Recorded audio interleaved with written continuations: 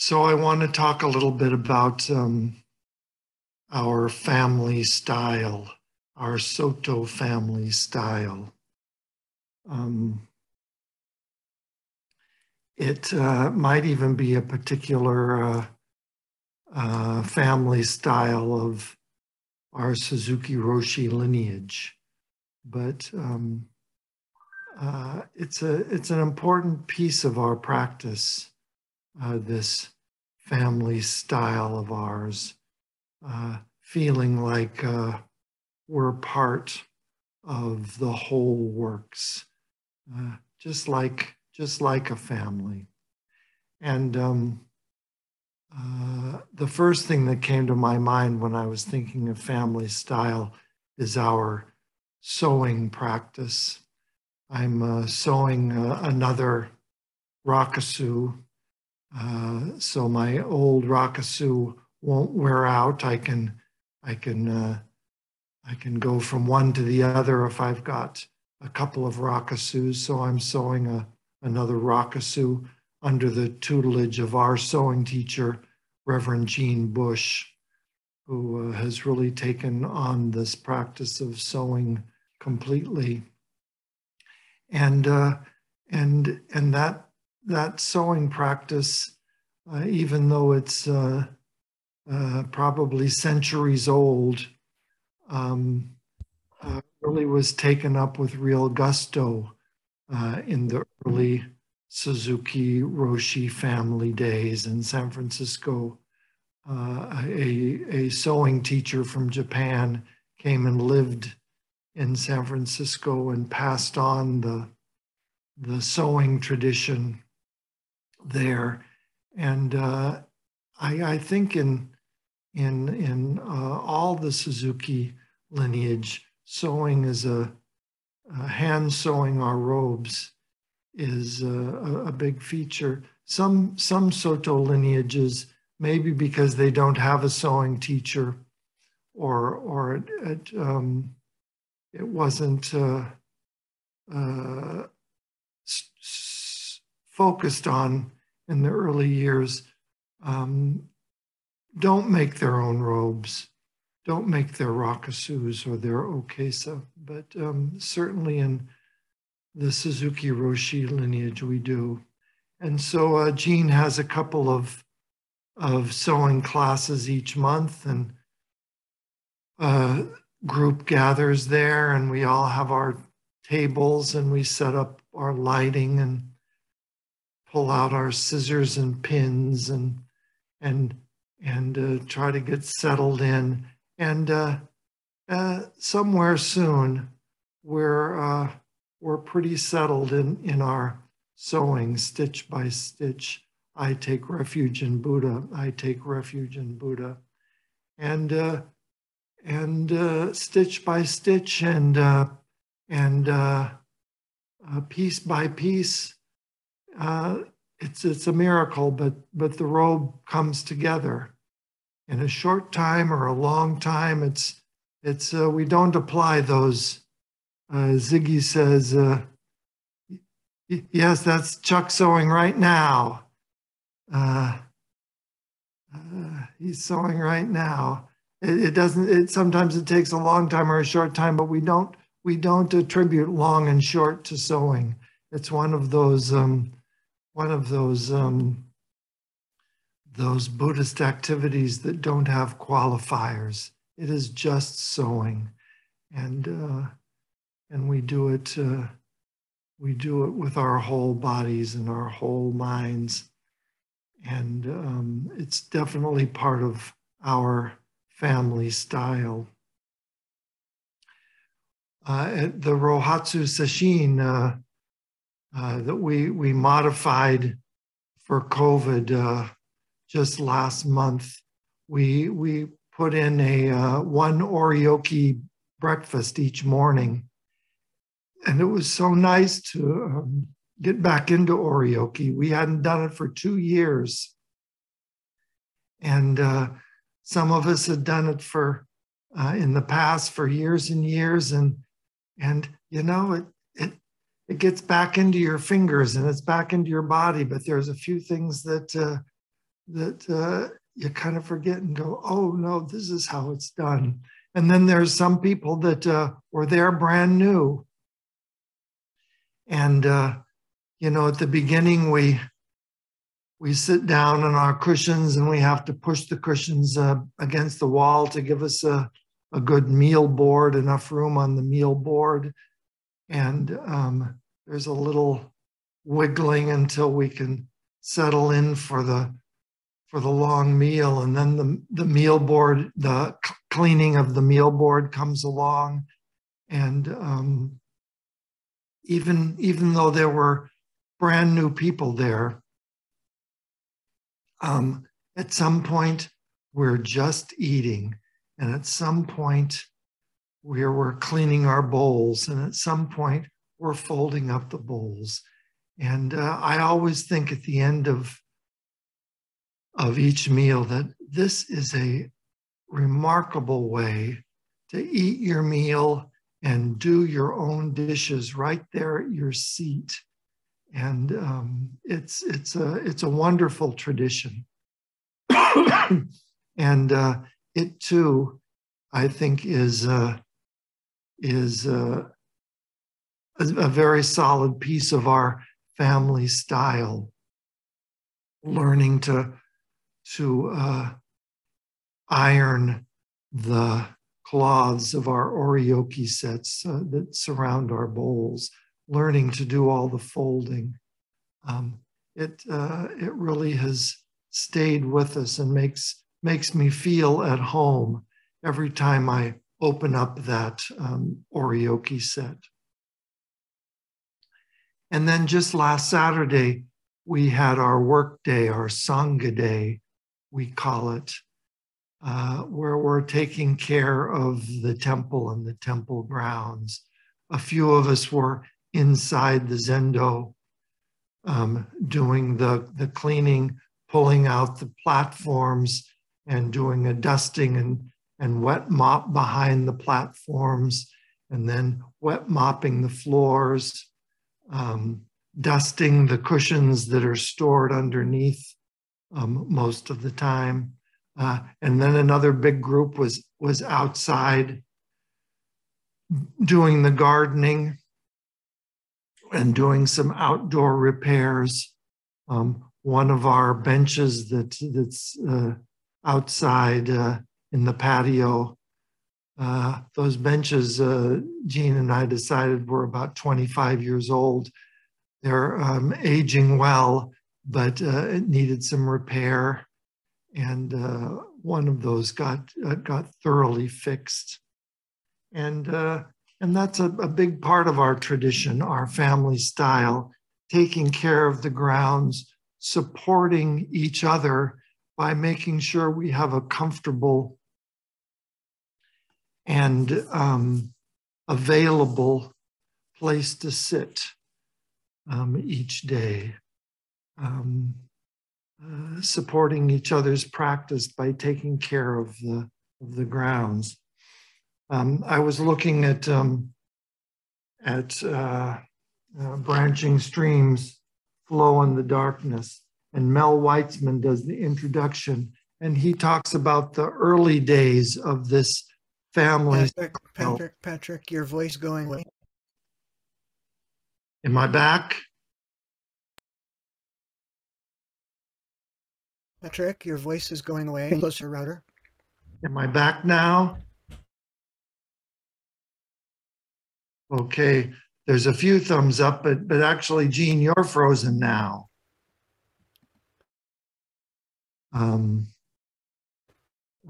Who's zooming who? As we once sang, we once danced. Are you back, Jean?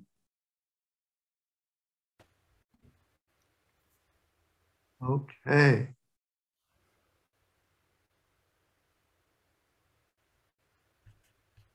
Well, I'll keep reading as long as I've got a few thumbs up. I'll keep reading. Okay, good. Mel Weitzman talks about the early days at Tassajara in the 60s. In 1969 at Tassajara, the students and Suzuki Roshi built the stone kitchen with great care. Although there was much to be done, Suzuki Roshi was never in a hurry. He was centered both in balance and in time.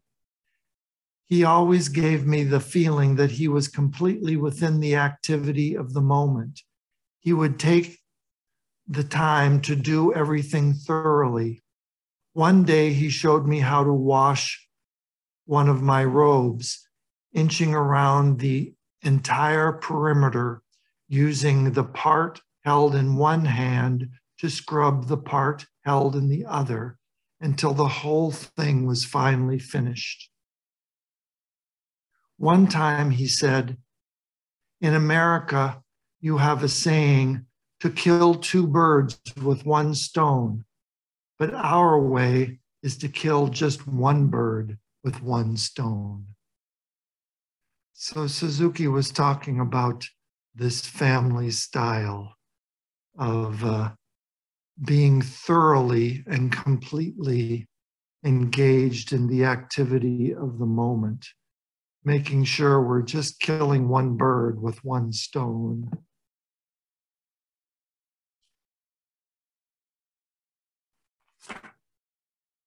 Mel Weitzman goes on to say,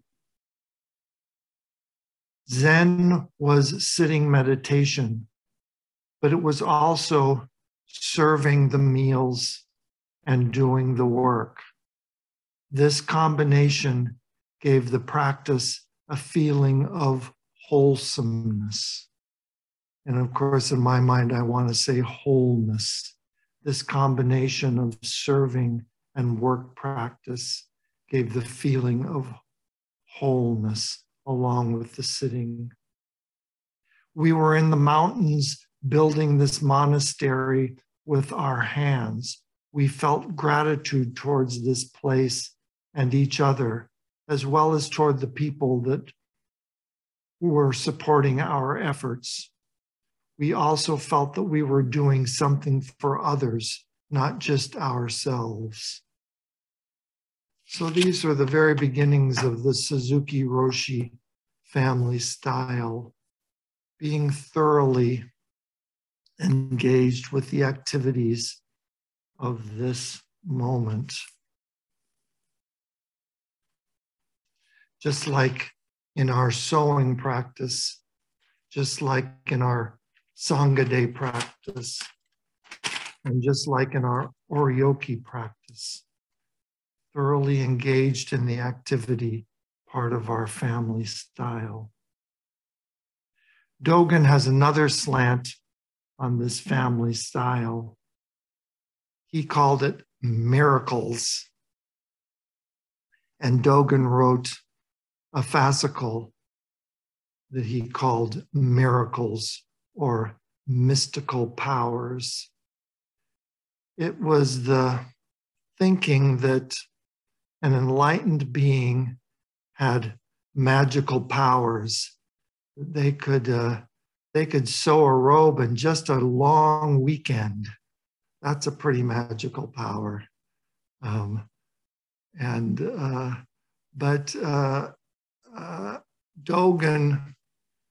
Dogen really wanted us to know that that these magical powers.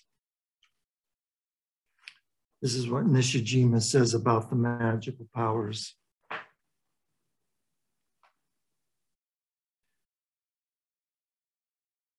In the case of Buddhist magical powers, magical does not mean supernatural, but our real life.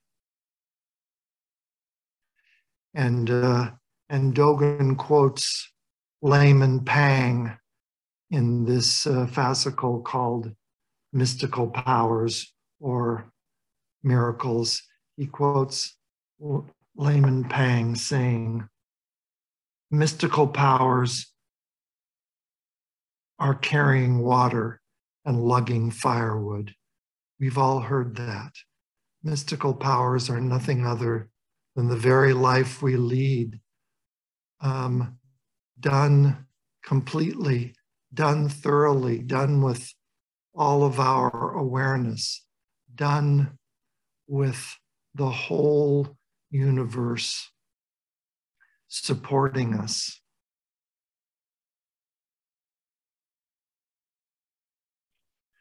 Dogen starts this fascicle, Miracles, with this line: miracles are the tea and meals of Buddhists.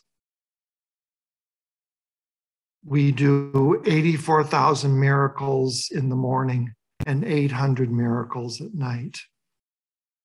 So these miracles of our life is just a hearty breakfast, preparing our hearty breakfast and enjoying our breakfast.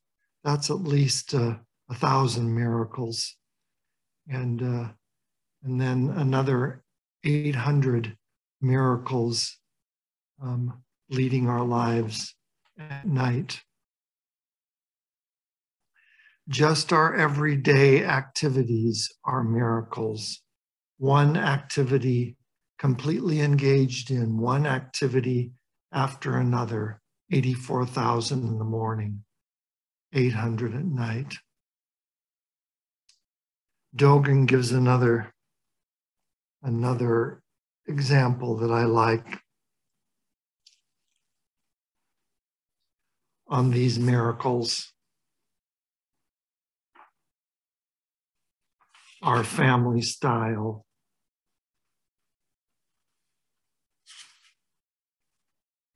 Nothing but the tea and meals of Buddhists, these miracles. One day the teacher, Guishan, was lying down in his room, and his student, Yangshan Weizhi, came to see him. Guishan, the teacher, greeted him formally. Yangshan, the student, said, "I am your student. Please don't be so formal." Guishan started to get up, and his student Yangshan rose to leave. But the teacher said, "Weizhi, Yangshan." And Yangshan returned. Guishan said, "Let me tell you about my dream." Yangshan leaned forward to listen. Guishan, the teacher, said simply, "Would you interpret my dream for me? I want to see how you do it." So the teacher was asking his student, Yangshan, to maybe perform a mystical power, maybe to do a miracle by interpreting his dream.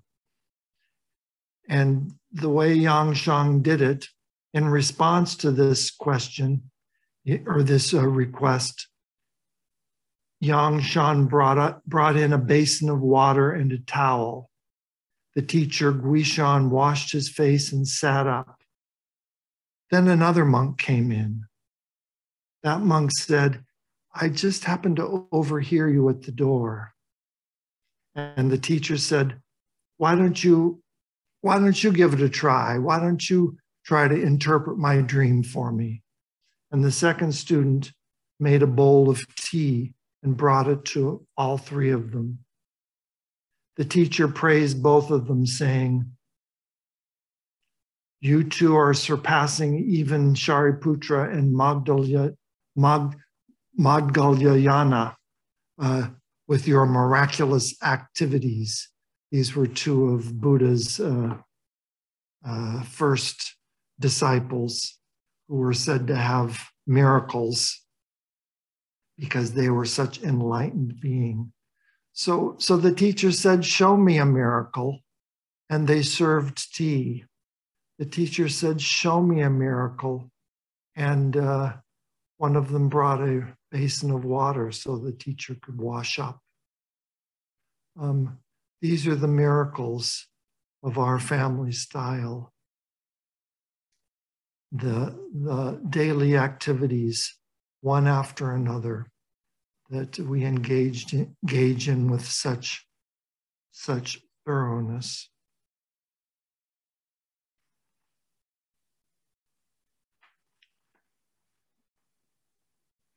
Dogen says,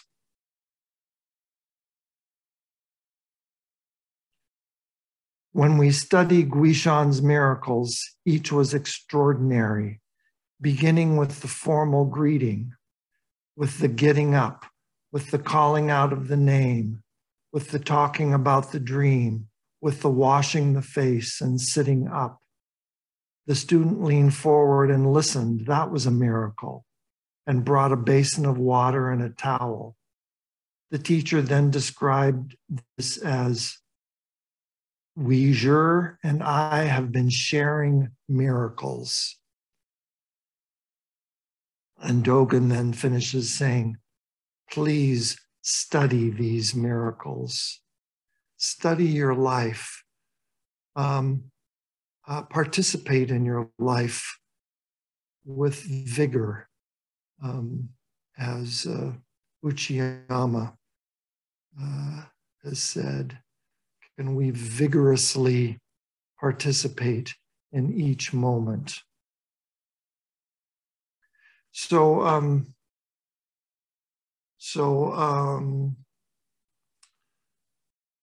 Enlightened beings were thought to have 6 special powers. X-ray vision,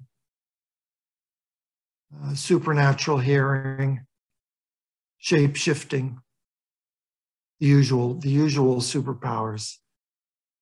There's a few more. Mind reading. Mind reading was a popular one. Knowing your past lives. And the most boring superpower was being able to end excesses, like, maybe leaving Thanksgiving dinner before dessert. Is that what that means? That maybe would be a superpower. But maybe I'll start with that one and work myself up to shape-shifting. But those were the traditional 6 superpowers of an enlightened being. But Dogen wants us to know that he thinks that the 6 powers are a little different. He was actually quoting a Chinese Zen teacher by saying with this one. But the 6 types of superpowers, the 6 types of miracles of a Buddha are different. A Buddha enters forms, sounds, smells, tastes, touchables, and objects of mind, and is not confused by them. So those are our Buddhist superpowers. We don't get confused by the objects of our senses. And all these objects which are marked with emptiness. A Buddha is free of conditions. Even having a body of the 5 skandhas accompanied by desire, a Buddha does not depend on anything. A Buddha practices miracles that are grounded on the earth. You might ask yourself, I think this is a good description of our Buddhist practice, how we can be grounded on this earth and practice the mind of emptiness. Practice holding things lightly. Practice picking up a book and saying, this is the whole universe. Can I appreciate the whole universe of this book? Can I appreciate all that I see as the universe of awareness? This is how we might start studying the miracles of our life, holding the objects of our senses a little more lightly, not landing on them, not getting a fixed idea about what is this or what is that, or who is this or who is that. I think that's the hardest one. Who is this? Who is that? Holding it lightly, being able to see the whole universe wherever we look. Suzuki Roshi calls this big mind, holding things completely, holding the whole works, but not holding them tightly. This is the practice of not being confused by the objects of our senses. And this is the way Dogen says, study the miracles in your life. Study things, hold things lightly. And that's the way to study miracles. So maybe we can take a break now for a few announcements. And then those who can stay to appreciate the miracles in their life, maybe we can appreciate the last 600 miracles that we're going to be performing this evening together. So thank you all. Beings are numberless. I vow to save them. Delusions are inexhaustible. I vow to end them.